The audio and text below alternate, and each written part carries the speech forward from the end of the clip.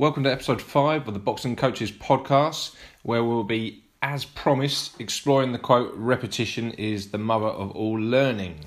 Okay, so sorry for the delay in episode 5, guys. I've been away with my beautiful wife on honeymoon, no less. So, it's been pretty good. So, back to it. So, I remember many years ago a coach saying, repetition is the mother of all learning. So, at the time, I remember thinking, okay, it's quite a simple phrase, but I kind of believe it, and I think it's sort of massively true and applies. But several years later, I still think this applies, but with a few more sort of considerations to take into account.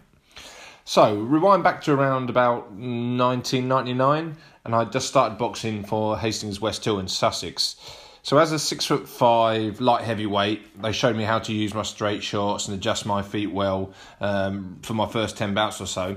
But I never really threw a single left hook at all. I think partly the reasons of it was tactical. I wanted to stay long, but also just because I couldn't really seem to generate any power off it. I didn't really have any trust in the shot. So in my head, I had this kind of mantra about practicing it. Repetition is the mother of all learning, constantly kind of whispering in my ear. So I stuck with the shadow boxing and with the bag work, trying to add the left hook to my arsenal of punches and keep practicing. Technically, it seemed quite decent, but I was kind of missing one thing which I couldn't really identify at the time when I was doing my own sort of independent work on the bags on my own, away from the coaches. So one evening, I was sparring with a light middle who was obviously a lot lighter than me and quicker than me, and a lot more experienced at the time as well. He managed to kind of get inside my reach quickly, and my long shots and really kind of forced me to move in a way I didn't really feel comfortable with. So I wasn't doing that well and wasn't really taking care of business in the spar. So I thought, well, why not actually take this opportunity to actually work on my short game? So I chose to try and throw some more bent arm shots. So as my sparring partner pushed in and out of range, I threw a left hook and it caught him bang on the temple as he pushed away. He came in then again really, really quickly, and I caught him with a really short left hook right at close range. So I think it was at this point something actually occurred to me as a boxer, which I suppose really massively influences how I approach coaching and learning today, I guess. The repetition on the bags and the shadow helped develop my technique, but didn't actually help develop my skill at that point. So the problem I was having technically was that I think I wasn't really relaxing enough. My arm was kind of tense before impact, and so was absorbing and, kind of stunting the energy I was producing from my feet and through the rotation. But I didn't know that until an opponent actually moved in and out of range, forcing me to change the length of my hooks, making me relax my arm, and that's kind of like generating the force onto the target. So much of my independent practice, I suppose, in developing the hook wasn't opposed or in sort of context to boxing or how boxing actually really kind of looks like. So this introduced me to contextualized learning, as well as the concept of blocked versus random practice.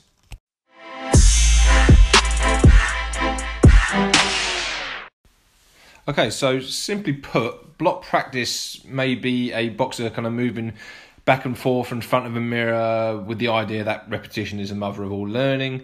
There'd be little change in the movement patterns, just solely sort of working on this pattern or a drill. Okay, so kind of over and over and over again. Random practice, on the other hand, would have variation of routines and often use patterns or partners to help add to the variation. So an example would be partner 1 moves in a certain direction and partner 2 mirrors, but with a change of pace, change of tempo. But with other practice involved too, but not always related. So there's not always sticking just to the theme. Okay, so that would be more in random practice. Studies show that often block practice, especially in beginners, initially shows more rapid progress as the skill is stabilising. But those who actually engage in random practice, although slower at the start, they soon after they kind of move ahead, as the variation provided them with a context as to why you perform that skill. So I think my block practice helped me with my technique, but the exposure to random practice in the spars gave me context and ultimately transferred my technique in sparring and transferred my technique in sparring into skill. So that's all about transfer. So does what we coach have transferability, or are we simply practicing to practice, or practicing to compete? I think that's quite a deep question to ask there. Are we practicing to practice or are we practicing to compete? So, knowing that as an individual sport, boxers often work by themselves when perhaps the coach is with another boxer or it's not their turn to open spar yet, etc., etc. The boxer needs to have a positive environment set for them where there's a context where the practice looks like the sport of boxing, and there's variation where the boxer has to work out problems and kind of cognitively develop the solutions. So if we had to kind of do it all over again as a boxer, for those who did compete, with no coach, so how would you look after yourself? And as a coach, what would you perhaps change right now? Is what I'm doing with my boxer actually transferable, or do they kind of repeatedly say, well, my boxer can do it in the gym, but they can't really do it in competition? And I keep asking that question. Is it transferable?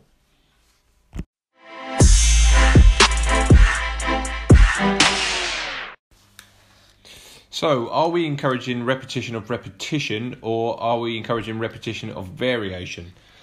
So, repetition is the mother of all learning. Yes, it can be, but how do we set up practices, empower the boxers to think for themselves, to be able to answer the question boxing really asks them?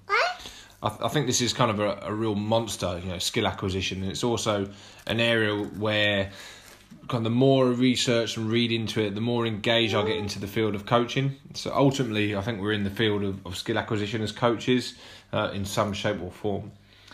Okay, so have a look at this guy. Someone I find really interesting to listen to. Sorry for the noise, guys. My son's just climbed up on my lap. Someone I've read up a lot about online and listened to on podcasts. His name's Sean Myszka. Okay, that's Myszka.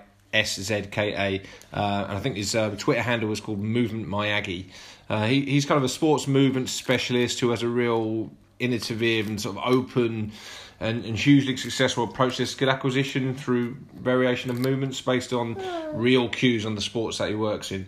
So I think basically transferability to the sports. His website is optimizemovement.com.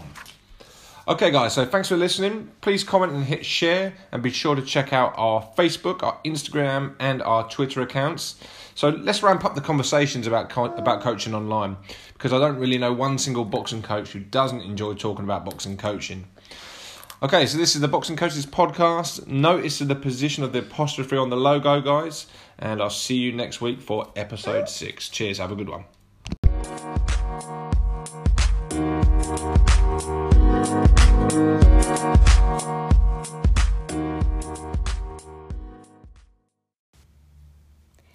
If you liked this podcast, similar content and discussions can be found at The Box Gathering. The Box Gathering is a social initiative born out of the ashes of the first lockdown in March 2020. We provide a platform where coaches, boxers, officials and boxing enthusiasts can join together online to discuss various boxing topics. It's free to join, and upgrade options offer unlimited access to all our live gatherings, campfire videos and coaching resources. Join today at www.theboxgathering.co.uk.